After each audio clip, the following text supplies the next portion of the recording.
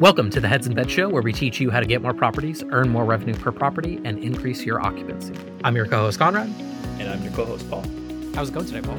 It's fantastic. We're recording this on July 3rd, so just enjoying the weather a little bit here, but certainly the timing of things and the holiday excitement and everything like that with the young kids. Everybody wants to be thinking about the fireworks right now and everything like that, so good to focus in a little bit and get our conversation in today. But how are you doing?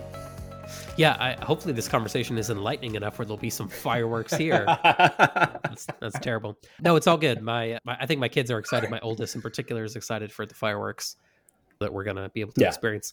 We have a little plan. So here at the beach, obviously it gets very crowded during July 4th. So our plan, because our golf cart is street legal, we're going to see if instead of getting in the traffic and the snarls and the snafu down there in Cherry Grove with the car, we're going to take the golf cart. We didn't have the golf cart last year. We're going to try to drive it down to the pier. And then when we drive it back, we're going to go on the sidewalks if we can, go low traffic areas and see if we can actually get home at a decent hour.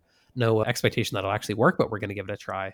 Given we're like a mile and a half away from where the fireworks are actually being set off, it might take us an hour and a half to get home if we don't use that strategy. Walking might actually be better, so it'll be good. It's fun, but it does get a little bit crowded down here at the beach. So what recession, I wonder, as I sit in traffic this weekend. That is. So technically in Minnesota, fireworks are illegal. However, you go across the border to Wisconsin and it's fireworks world, essentially. So for many years, we've always gone east to Wisconsin or gone south to Missouri in most cases, but that's where you get fireworks. So is there any illegal firework trade that happens from the South Carolina murder village? Okay, there's no laws here. I think they're more, it's not that they're illegal in North Carolina. I think they're just more restricted. So there are shops that are right on the South Carolina border that are like, they sell the bigger ones, but they're not illegal in North Carolina. I just think they limit like the size and scope of how big they can be, which is honestly probably smarter than what we do here in South Carolina, which is you can buy whatever you want. But they say don't set them off at the beach, and yet people set them off at the beach all the time. So it's weird. I remember when I was in high school, like we went to the beach one year and set off fireworks, and cops were like walking past us, and it seemed like as long as you weren't being an idiot, they were fine. But if you did something stupid, it was like grounds for them to get you or something. Yeah, weird things here with fireworks. Although where I grew up in Massachusetts, fireworks were completely illegal, and I wasn't that close to a border of a legal state. I think they actually did drive to, I think even New Hampshire maybe or something like that. I forget. It wasn't close. I think live free or die, the New Hampshireites there, and we set them off at the golf course, and it was fine because we were like, the cops knew like, all right, there's no one within literally thousands of feet of this area, so we frown upon it, but we're not going to do anything about it. So that was our little loophole when I was a kid. Set them off at the sixth hole of middle of nowhere. We growing up on the farm, that was it was free for all. You hoped that the fields weren't dry enough that you'd see a fireball out there after the initial boom, but it's kept us on our toes. There's no doubt about that. So luckily it all didn't burn to the ground. Analytics is burned to the ground. We are officially past that. Do we want to do a little quick eulogy here? And I say quick for Universal Analytics, or you said there was a heartbeat left on the patient? It appears that there's a heartbeat, maybe two. Hopefully by the time we're publishing this, maybe hopefully not. I don't know. Feel as mixed as you feel about it, but likely you'll have limited or no data running through your old Universal Analytics property. The shutdown date there was July 1st. Again, I've got access to quite a few analytics accounts. I'm still seeing stuff come through, but as you talked about, they've got a lot of instances. We talked about it last week, 28 million instances were still installed on websites. So there's a lot to turn down there for Google. Yeah, I don't know. I would assume that you'll probably have data running through here for days, maybe weeks in some cases, but just know that at some point it's going to turn off. Like I've seen a lot of like John Mueller and a lot of the other Google gurus going through, and they've been making jokes on Twitter. Oh, you think they're going to extend the deadline? Obviously, they're not going to do that. But yeah, I think for those, once it finally cuts off, it's just going to become a little more real for people. So keep an eye on it. If you're still relying on Universal and you haven't installed G4, what are you doing? Best of luck when that data finally shuts itself off. Yeah, I did duck a few under the deadline. I'm not going to lie. When I say under the deadline, by a few hours. There you go. One of the last ones that I actually emailed a few clients on, I think it was Wednesday, but some of them didn't get back to me until Friday last week. So okay. I was like, all right, I'll do it for you and whatever. I'll send them an invoice because they weren't like ongoing accounts. They were just random ones that we connected with. Sure. Yeah, all good. But there was a few other things that caught our eye last week. Do you want to do a quick rundown of some other things, including the viral Airbnb tweet? I think it's been thoroughly debunked at this point on several platforms. Maybe your take on it. So it is. The viral tweet was, and I think it got like 22 million views, which is really frustrating because Jamie Lane from AirDNA responded to it like later that day. He got like 500,000 views on his tweet. So it's okay. People saw the big viral tweet that, according to what is it, All the Rooms? They posted it from that source, but it was even like synthesized from another source or something like that. But yeah, according to this, the graphic I'm looking at right now, I'll put a link in the show notes for people that aren't on Twitter. It was from this person named Nick Gearley. I think that's maybe how you say his name. Sure. He claims in his Twitter bio that he's the CEO of Reventure Consulting, the Reventure app, which according to him is the number one real estate channel on YouTube with 4 million monthly views. So someone that should know, I guess, what's going on, but he put out some pretty misleading data, that's for sure. Yeah, average, I think it is rev per available listing down 46% across some major markets. Looking at that list, there's some big markets there. Sevierville, really traditional markets there. I think Panama City or Destin was on there as well. There's some big names. And again, it's just misleading. I don't know how they got the numbers. That's not for me to say. Maybe they have a calculation where they made the numbers look or actually appear or be that down. But I think that's where make sure we get the Jamie Lane tweet in there as well, or that connection in, because looking at it, it is down. In some of those markets, they're down. There's no doubt about it that revenue per available listing is down, but not 46%, like 5 to 10%. In some cases, it was actually up a little bit. And I think the other key thing to think about there, or to note there, is that maybe revenue per available listing is down year over year, but looking at some of these operators and managers who are in these markets, they're still making significantly more money. I think as with any news story, any data that you're looking at, you have to put that perspective or put that frame on it. And there's no frame here. There's no perspective. It's just Airbnb is blowing up, imploding, whatever it is. Yeah, it was, I don't know, disconcerting. It was a little confusing, but it was immediately that Good Morning Hospitality team jumped on it and refuted it. So I think anybody who is paying attention in the space probably knows and understands and acknowledges that's not right. But anybody else who saw that, and again, apparently 22 million people saw it, I don't know what they're thinking right now. Are they thinking maybe if I own a property, am I going to sell it? What is the actual action item coming out of this? What are your thoughts there? Yeah, I have a few thoughts. My first thought was my quote tweet I put on it was the Mark Twain quote that said, "A lie can make it halfway around the world," or "The truth is time to put its boots on," which I love that quote. I think that's perfectly appropriate here because this tweet made it halfway around. And I think your numbers are a bit off actually here, Paul, because where are we at now? 34.9 million people saw this tweet, according to this number, which is crazy. That's like the entire population of California, I think, or something like that. But anyways, back to your core question there. My thought here is, number one, I think there was obviously, he intentionally chose maybe some misleading either data or misleading source. All the rooms, I just don't have any credibility around them. I don't know. Maybe they produce good information. Maybe they don't. Certainly, I don't have a single client that goes, "Oh yeah, All the Rooms says XYZ." They say either, Key Data Dashboard, that's their number one source where they trust it because it's not scraped data. And the number two would be AirDNA, I think, with regards to, and then their chamber. Their chamber may collect tax information or their information that's more like first party based. In fact, our client in the Outer Banks uses tax information because it's updated more frequently. Sure. So we can go to that. There's like a dashboard and it tracks all the room tax being paid, which is remitted, I think, monthly or something like that. So it's pretty real time as to what's happening right now in the marketplace. But I actually think, to Nick's credit, I'll give him a tiny bone here. He makes some decent points later in the thread where he gives like specific examples. So Phoenix has 18,000 short-term rentals in the greater Phoenix area. There's only 8,000 homes for sale right now. Now he makes some incorrect conclusions from that data, in my opinion, but that is a new trend. There wasn't a time in the past when there was 18,000 short-term rentals in a given metro area and there was only 8,000 for sale properties. Now, the classic mistake that I think a lot of people make is assuming that every property that's a short-term rental could be traded one-to-one into a normal house that people would live in. There's some of that occurs, obviously. I think you're lying to yourself if you say that's not the case, that Airbnb does not contribute partially, and the boom of short-term rentals does not contribute partially to home shortages or to more expensive homes in some areas. But it's never the only culprit. There's so many factors. And in fact, he even mentions there's less than 1 million listings on Airbnb and Vrbo. I wonder if they deduplicated that, by the way, but let's assume that's correct. 1 million listings in the country. There's 330 million housing units in the country. So 1 out of every 300 housing units in the United States of America broadly is a short-term rental that's listed on Airbnb or VRBO. So yes, in a micro example, we've talked about this before when it comes to like demanded rates and things like that. If 18,000 coincide in a very small geographical area, obviously that's going to typically raise the prices and then make less homes available for people, broadly speaking. I think there's a lot of logic in that. But just a lot of his copy and a lot of what he's saying, the Airbnb collapse is real. That's the first line of his tweet. Is just straight up complete garbage bullshit. You know what I mean? And it's not, there's no basis in reality for a lot of what he says. Yeah, it's just him. Some of the graphics too in the thread are funny, where he's like using like Microsoft Paint and then he just puts Airbnb crash and then he like points it in there. So whatever, check out the tweet thread at your own, I guess, like peril or something like that. I think his copy and his general approach here is incorrect. I think there's a few decent points mixed between a lot of nonsense that maybe you should take a look at. But he was thoroughly debunked in the quote tweets by multiple people, not even including Jamie, I think, did the best job. But so many people said, here's my actual data from this market. Like, here's what I'm seeing in this market. And yes, I'm down like 12% in revenue, but my bookings are actually flat. It was more so just a rate compression from last year. So you got to be super cautious and careful with this stuff. And I think there's just... what's it called? A Rorschach test, where you see what you want to see. That's what this tweet was. People who saw it and they saw what they wanted to see automatically were engaging with it and go, oh, I knew this was going to happen. Like that sort of thing. When of course the reality is a lot more nuanced. Yeah. There you go, Nick. There's your 2 minutes of fame on the Heads and Beds show. I think ultimately we'll be okay.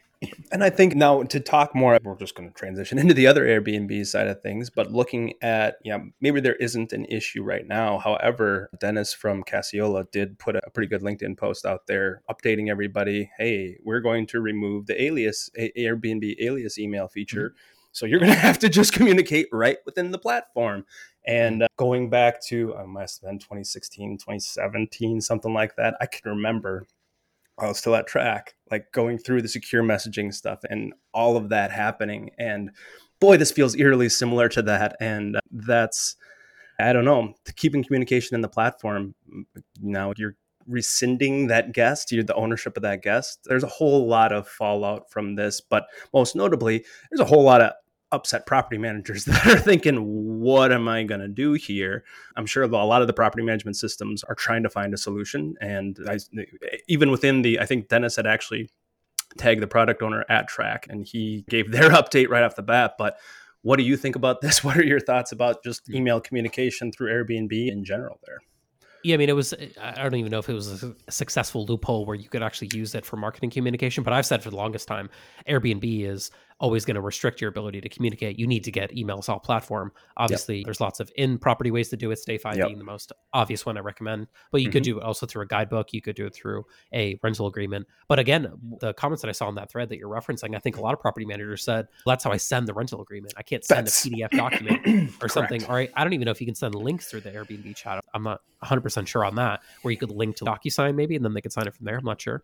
But they were like, obviously, this is the way that we do it. So by restricting that ability, you're just making our life like a lot more painful. We're still going to get this thing signed. You're not changing our approach, but you're just making this a lot more challenging for us to do. So who knows why Airbnb does what they do. Maybe this was like a technical thing that they were just trying to clean up and not have to deal with this anymore. Obviously, all these emails expired, I think 7 or 14 days post stay or something like that.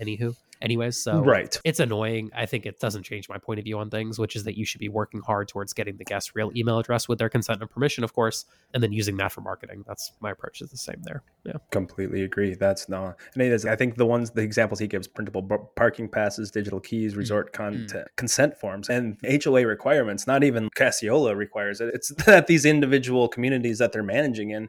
And I think that's that kind of breakdown there is ultimately in a lot of cases, these property managers they're answering to Airbnb, but they're answering to not only the individual owners, but in some cases, these HOAs or these resort communities or these on-site property management associations that they get a little silly. Let's put it mildly there. Yeah, I think that one is obviously anything that you're able to do to get more direct communication. And I know that's why Airbnb did it in the first place, is everybody was taking all those, they were taking payment processes out of there and saying, hey, just book the room. So, it's a fun world that we live in here, isn't it? Yeah, it's like you said, they make it harder than they should. And that's obviously an annoyance at the minimum. You have to work your way through that. I guess it is what it is. But like I said, it doesn't change my point of view on things. And maybe we could dive into kind of the core of today's episode, the topic today, which is what would you do? We don't have any music. Maybe we need some music there, like do.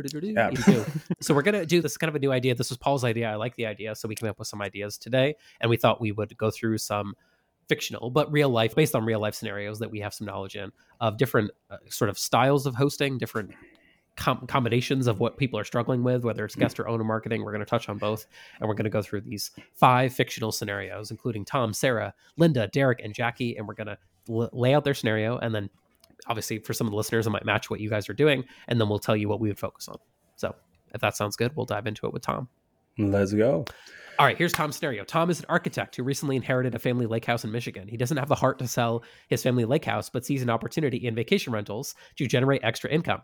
Tom manages the property himself, has invested a lot in making it cozy and comfortable for guests, focusing on the details to make it stand out. Here is Tom's marketing challenge, is that he's new to the game and has very limited resources. His priority is getting noticed and just attracting positive reviews to build credibility for his house in Michigan. So what are your initial thoughts around Tom? This is kind of your typical single property host, as we like to call them, story. So yeah, what's your thoughts on Tom initially, and what should he be focused on at first with his Michigan lake house? Yeah, initially, and it is with a single property, it's difficult there. But the first thing that pops in my head when I listen to read that scenario is Google My Business Listing, because it is. And this is something that I think it's better for a multi-property owner just because it's more of a business listing. That's not anything you do there per se for a single property. But if you're talking about getting noticed and attracting positive reviews to build that credibility, boy, Google is going to be a really good way to do that. Again, making sure that people know where you are on the map, making sure that as people are doing searches in your specific local area, that you are showing up in that local pack, especially in Michigan, where depending on which lake he is potentially on there may not be a whole lot, or there may be a ton of vacation rental management companies. But to be included within that list is just going to help him get more eyes on the prize there. And the ability to get reviews in a hurry, it's pretty easy on the Google My Business side of things. But that it's a gray area there, where as a single property host, I don't know that you necessarily need a Google business listing. What are your thoughts there? Yeah, I think a Google business listing, if you're eligible to do, is a good idea. The trouble here may just be is that it's technically, if you follow the letter of the law, it may be a little bit challenging for you to get that verified. Right. But if you can, I'm all for it. I think that's a really good starting point. I would start one layer back. So that's a good tactical thing, I think, for him to work on. I think Tom could also consider doing like a guest persona, ideal target guest kind of research process, like understanding okay, it's your family lake house in Michigan, but are there families your target? Are you targeting couples? Are you targeting groups that are coming together? What's your construction of the way that you've put things together inside the property? Because I think that maps out quite well. I saw a thread on Twitter the other day and someone said, if you can fit a king bed in a bedroom, do that no matter what, because a guest is always going to be drawn to that, other things being equal. So as long as there's a room in the bedroom for a king bed plus a tiny little end table on either side, and the end table could be like a foot wide, you should do that. And I thought that was an interesting example of knowing a target guest, knowing what they care about, and then setting up the property for success, knowing that guest is going to be drawn towards a king bed versus, I'll just stick a queen in there, it's fine. Maybe not. Like some people are going to look for that. So that's just a specific example that's tied off of creating that guest persona / ideal target guest. But I think that's a good starting point there. My second starting point would be actually that he creates a recognizable and unique brand name for the property. So this is something that I have in our tiers worksheet that is coming soon out there. It'll be released shortly once we have some new things in the works. Not ready to announce yet, but it will announce soon. But anyways, the recognizable unique brand name, I think, works well whether you have one property, 10, 100, or 1,000, because ultimately people can search and find your specific listing. So I think, to your point about doing a Google My Business listing, they would need to come up with a brand name for that. You wouldn't want to call it like 123 Cottage Avenue and Google My Business if that was the address, right? You'd come up with a unique name. So those are two things: who's the property actually made for, and then trying to match the property's layout and amenities and things like that to what the ideal target guest is. And then what is my property called? Creating kind of some initial brand assets. Doesn't have to be anything crazy, but just having a name, have that name be obvious and visible throughout the property, I think those are 3 really good starting points as well. Love it. No, I think I agree with that fully. Right. I'll move on. Well, yeah, go ahead, Sarah. Break it down for Sarah. What you got? Multi-property host Sarah. Sarah owns several high-end condos in downtown San Diego, which she has converted into vacation rentals. She's in the game for the long term and knows the ins and outs of the business. Her challenge is maintaining a consistent, high-quality experience across her properties. Sarah needs strategies to efficiently manage all her properties, handle turnovers, and deal with unexpected issues that arise. Oh, that never happens in this space. Her marketing focuses on high-end clientele looking for luxurious downtown experiences. What should Sarah do? I think Sarah is facing the issue that a lot of people face when, I don't want to say they're fully scaled up, but they're starting to feel scale. They're starting to have, 5 check-ins on the same day. 10 calendars are open, not 1 or 2. And I think Sarah's situation is pretty common for when we might just start to talk to a client initially and understand what they're going through and starting to battle with. So I'm empathetic to this scenario because I've seen it in the real world quite a bit.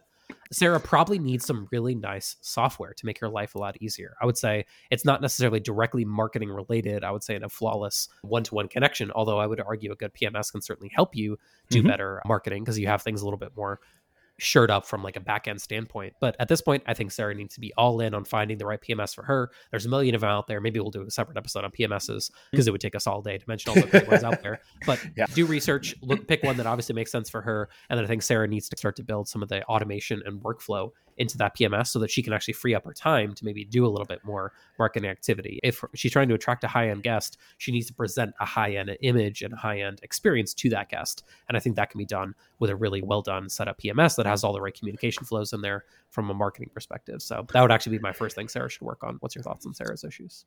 It is. I assume that she has a website of some kind or something where she's running all those businesses. So I think that really, if we're talking about really focusing on that high-end clientele, I think it is. It's giving, like you said, giving them that luxurious experience. So that website, maybe if she's grown the business up and the website is a little behind, she's really bringing that website with the PMS solution into the next level here of presenting the units in a very high-end way. And I think it is really making sure that everything is connecting in an experience, say unified experience, but making sure that there is truly a flow of what you can do while you're in this location. Downtown San Diego, certainly some high-end properties there. I can think of quite a few luxury property managers that are currently in that market. Yeah, I think that really making sure the guest presentation is as optimized as possible is going to be key, because with the high-end clientele, high-end properties, probably going to be a higher average daily rate there. So there's that expectation that if you're showing someone a Wix site or a WordPress or a lower end WordPress site, you're not going to really tap into that target persona that you're trying to market to. So that would be where my mind goes immediately here when she's focusing on the luxury experience there. Yeah, I agree. And I think two other pieces of content that would map well into what she needs to be focused on. Number one, having what I call a comprehensive property description. So all 9 sections being filled out on the OTAs. That higher end guest is going to have questions. They have information. They want to know all about the property and what it has to offer. And then certainly having a guidebook for incoming guests. I think those are 2 really good pieces of written content for her to focus on. And at this stage, when she's focusing on this high-end luxury guest, the photography needs to be on point. There needs to be not just professional photos, but stage photos inside the property that kind of show dusk, they show sunrise, they show sunset, they show San Diego's a beautiful city. So you want to show that off in photography. And it needs to be more than just, here's a picture of the front, here's a picture of the room, here's a picture of the bedroom, here's a kitchen shot, and then you move on. You need to kind of take that photography to really the next level at that stage to really attract, like you said, that higher ticket value guest that's coming in the door. For sure. Do you think that, and I'm trying to think of some other enhancements that people do with the room, with units and stuff like that. Do you think like the video overview or the drone footage or things like that would help to further accentuate the listing there? Or is that overkill where it'd be a better option to, again, do with some lower cost solutions as opposed to investing maybe $5,000 to get that drone footage there? Yeah, it's a good question. I think because in this scenario that we created, it's a condo property. I think I would lean a little bit towards away from that, because obviously it's not the whole building. If it was like a huge estate type property and you need to show it from multiple angles, I would be a little more bullish on what you suggested there. Where the properties that I see that get a lot of engagement on the virtual tour stuff, on the drone shots, on the videos, tend to be bigger properties where they're trying to see like where it's set. Okay, I understand it's here, but show me what's around it. And we have a client in the Bahamas that has a very like private location, and he takes the drone and he zooms out the location, and you're actually at the beach, and oh man, there's not a house for like 1,000 feet on either side, and it really shows better than words, better than a single static picture can do, how secluded you are when you're on this property, which is obviously very appealing to his kind of target persona. So I think that's more so, I would lean a little bit away from that in this scenario because of Sarah's setup there. I would say maybe spend a little bit more time inside the property, maybe have the brightly colored wall, maybe have something that's a little bit more eye-catching inside the property that would make it a little bit more appealing, as opposed to the basic IKEA furniture. I think you've got to get that past that at this stage when you have really high-end properties in a high-demand market, high ADR market for sure. Yeah. Yeah. Awesome. I'll move on then to Linda. We wish all the best to Sarah. Hope she figures everything out in San Diego. All right. Linda manages 40 diverse properties in the Florida Keys, ranging from beachfront villas to small apartment suite type properties. She works for a mid-sized property management company, and her challenge lies in marketing a varied portfolio to a wide range of potential guests. Linda has to work on a segmented marketing strategy, understanding the unique selling points for each property and identifying the target market for each. So turning the page a little bit more so into the property management persona, one that you and I have a little bit more knowledge of. What should Linda be doing with her 40 various properties in the Florida Keys market?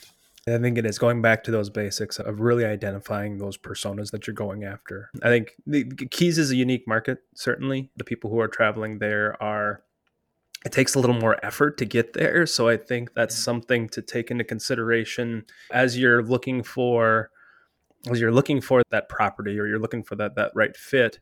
Yeah, I think it's really about nailing down those personas of who's going to fit the villas versus who's going to fit the apartments, and dedicating specific budgets, specific strategies, writing the content.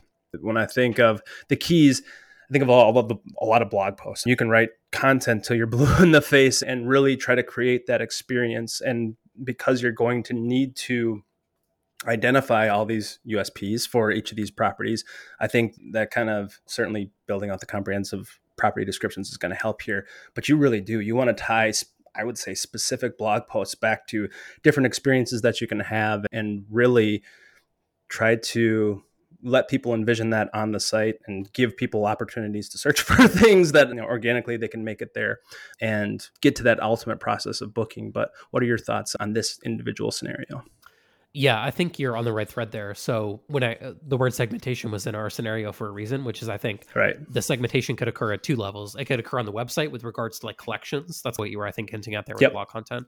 So a collection of properties and hey, like here's our, clients don't like this word, but here's our affordable set of properties. Maybe that would be on a page. Then you might have a luxury page, or you might have a 3+ bedroom page or a 4+ bedroom page, and that would show all the listings that have that specific criteria associated with them. Or private, like a condos versus a homes page. That may make sense. We have some clients that have a mix of both. We have pages in the navigation that can separate them, because the condo market customer is not always the same as the home guest, in my experience. So separating them on the website is probably a good bet. On the back end, though, segmenting them based on the email list, we touched on email a bit earlier, I think would make a lot of sense too. So having a guest list, and then specifically focus on saying, here's all my condo guests. They're maybe a little bit more budget oriented. Here's my home guests. Maybe they're willing to pay $10,000 a week. Maybe the condo guest is only willing to pay $4,000 a week, and understanding the difference between the two customers. And then when you're sending out marketing communications, if you're in that scenario, it's not a one size fits all. It's a lot more work. That's the downside of what we're suggesting, but it's worth it because you're actually sending a relevant message to the guest on the backside of it, not just hammering everybody with every property when you really don't have that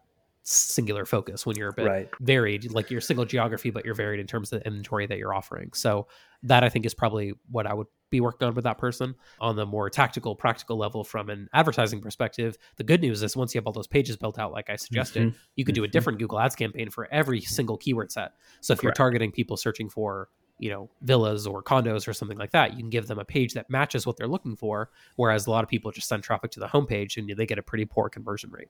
So that's kind of a better way to structure that, in my opinion.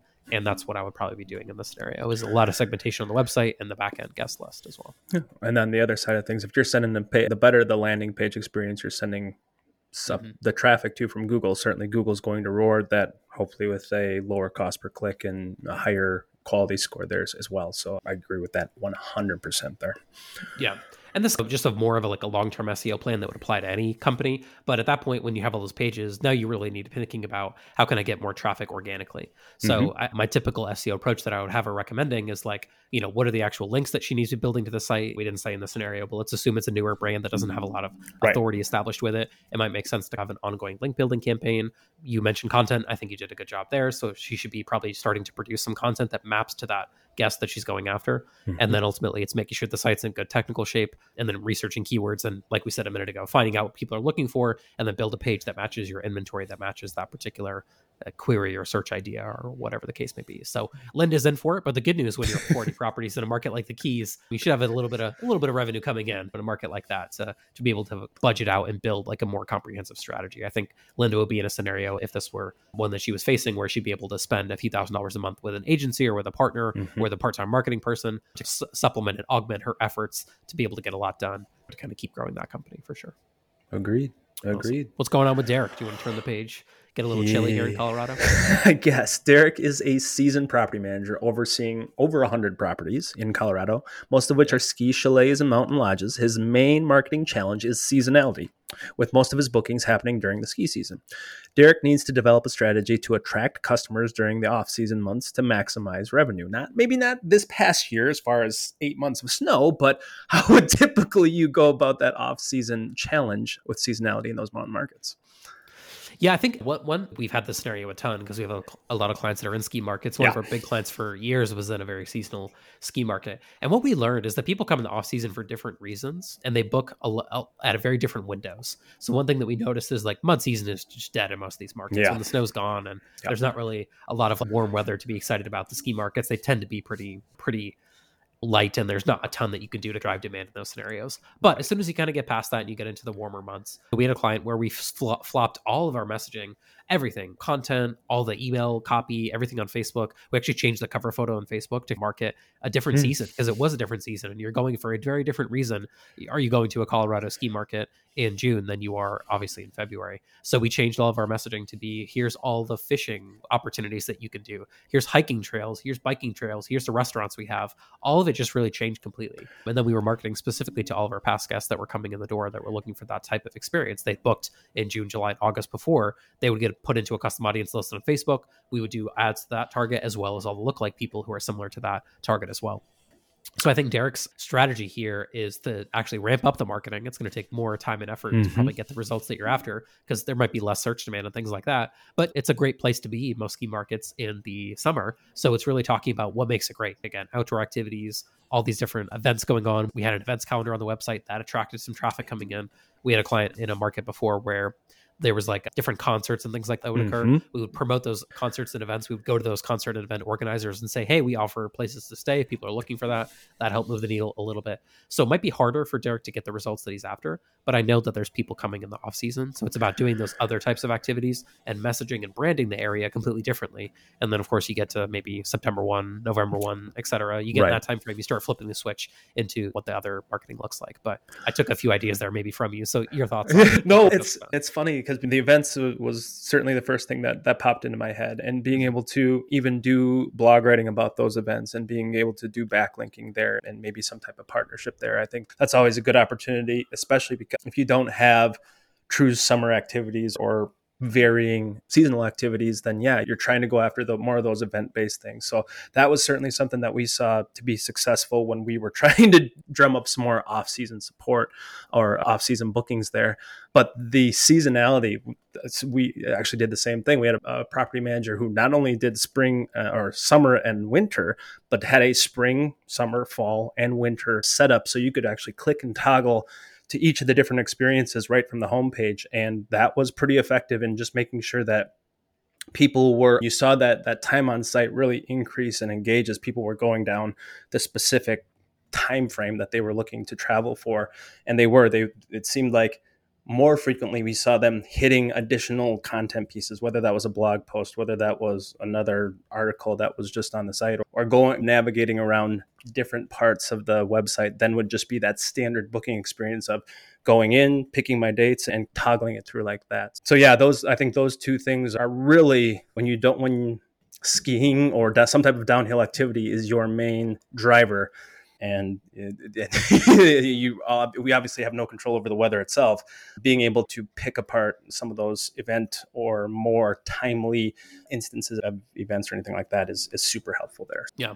I think it's a common situation that Derek has here. Pretty much every market has seasonality. Right. So ultimately it's more about what do you do to make the area the star maybe the property isn't the star during that time frame. It's more about making the area the star. And I think that ultimately there's ways to do that. And a lot of it is like we said, through content and through events and other activity going on.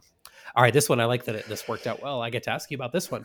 Excuse me, because I don't know Jackie very well. All right, Jackie is a property manager in Branson, Missouri, working for a prominent company that manages a variety of vacation rental properties. Properties under her management are a mix of rustic cabins and modern condos. Over the last year, a surge in real estate sales significantly reduced Jackie's property inventory as many owners decided to sell their properties. Common thing that's been happening quite a bit.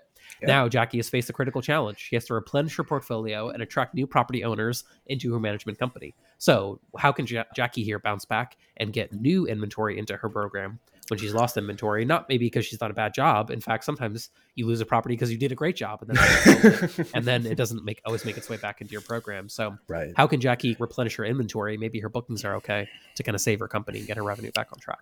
Yeah, I think that some of the things that we see most frequently and are the low-hanging fruits are you hitting those real estate connections. There's a lot of realtors out there that their job is not just selling the homes, but selling these short-term rental properties. They can identify what's going to be a vacation rental property there. So I think the networking or the connections with those, if you have a partnership of some kind with the local realtors, and not just one, but making sure you're connecting with everybody, I think that's huge. Whether that's attending specific local events with the real estate agents or anything like that, I think that's really important there. On the other side of things, certainly being able to, not the in-person events, but Facebook groups are huge for not just owner acquisition, but I think just in our short-term rental space, vacation rental space, that's something that's really taken off. Some of these local property managers, in some cases, creating the groups themselves and just getting that communication and more of a community out there. So the ability to participate in those areas, because there's a lot of those homeowners who are considering whether or not they want to join a portfolio, do any type of professional management like that.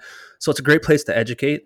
And honestly, in those Facebook groups, the best way to be able to connect to those people, potentially do some Facebook advertising to them, is to post a little video, an overview video of your business or what you're doing. A lot of those groups, you're not trying to sell hard, but really just giving people insights into the space or anything like that, and doing some remarketing based on video views. And that's something that we've seen be very effective. There is more traditional marketing efforts. If you want to send postcards, if you want to do email marketing, certainly Vintori has a platform, a full CRM where you can run the entire communications game and omni-channel marketing right through it.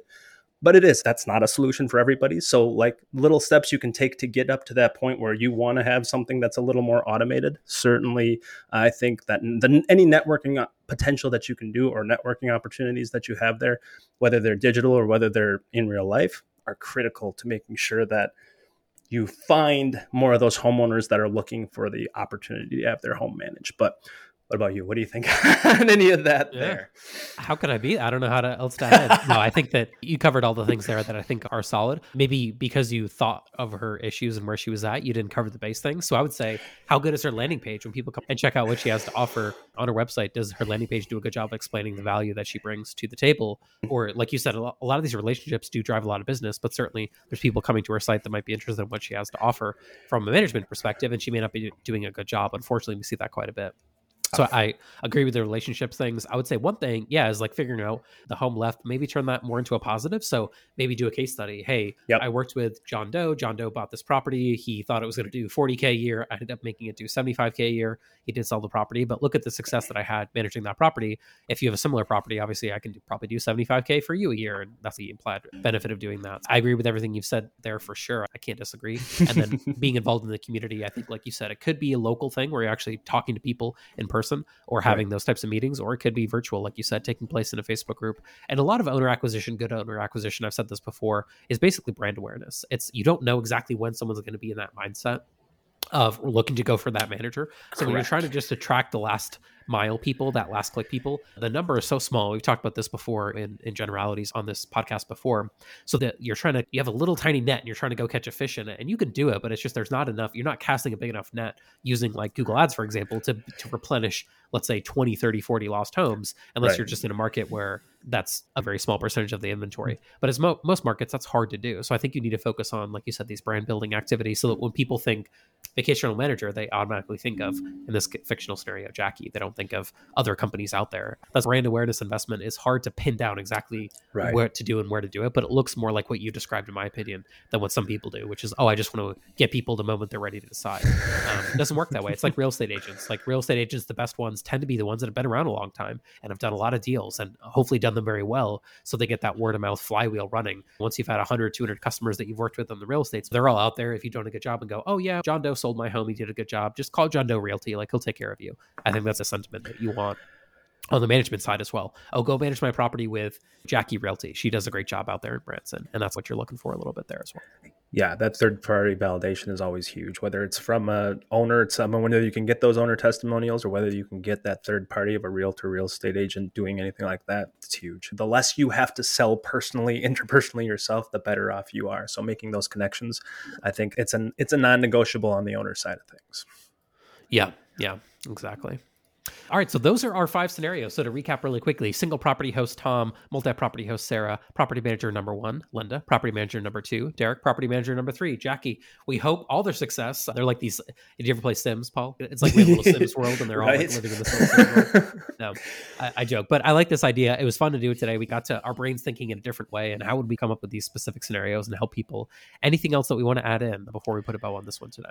Just the standard little, it is the 4th of July, the fireworks. Yes. We would really make the fireworks to go off for us if you could maybe lend us a little review here. Send us in a review. Tell us how you thought we did. Tell us if you fit any of these personas here. Certainly, we want to know what works, what doesn't work. If you want to give that feedback or suggest new potential what would you do scenarios for us, we'd love to get that feedback as well. Yes, we are celebrating our independence from a lack of reviews by you leaving this review.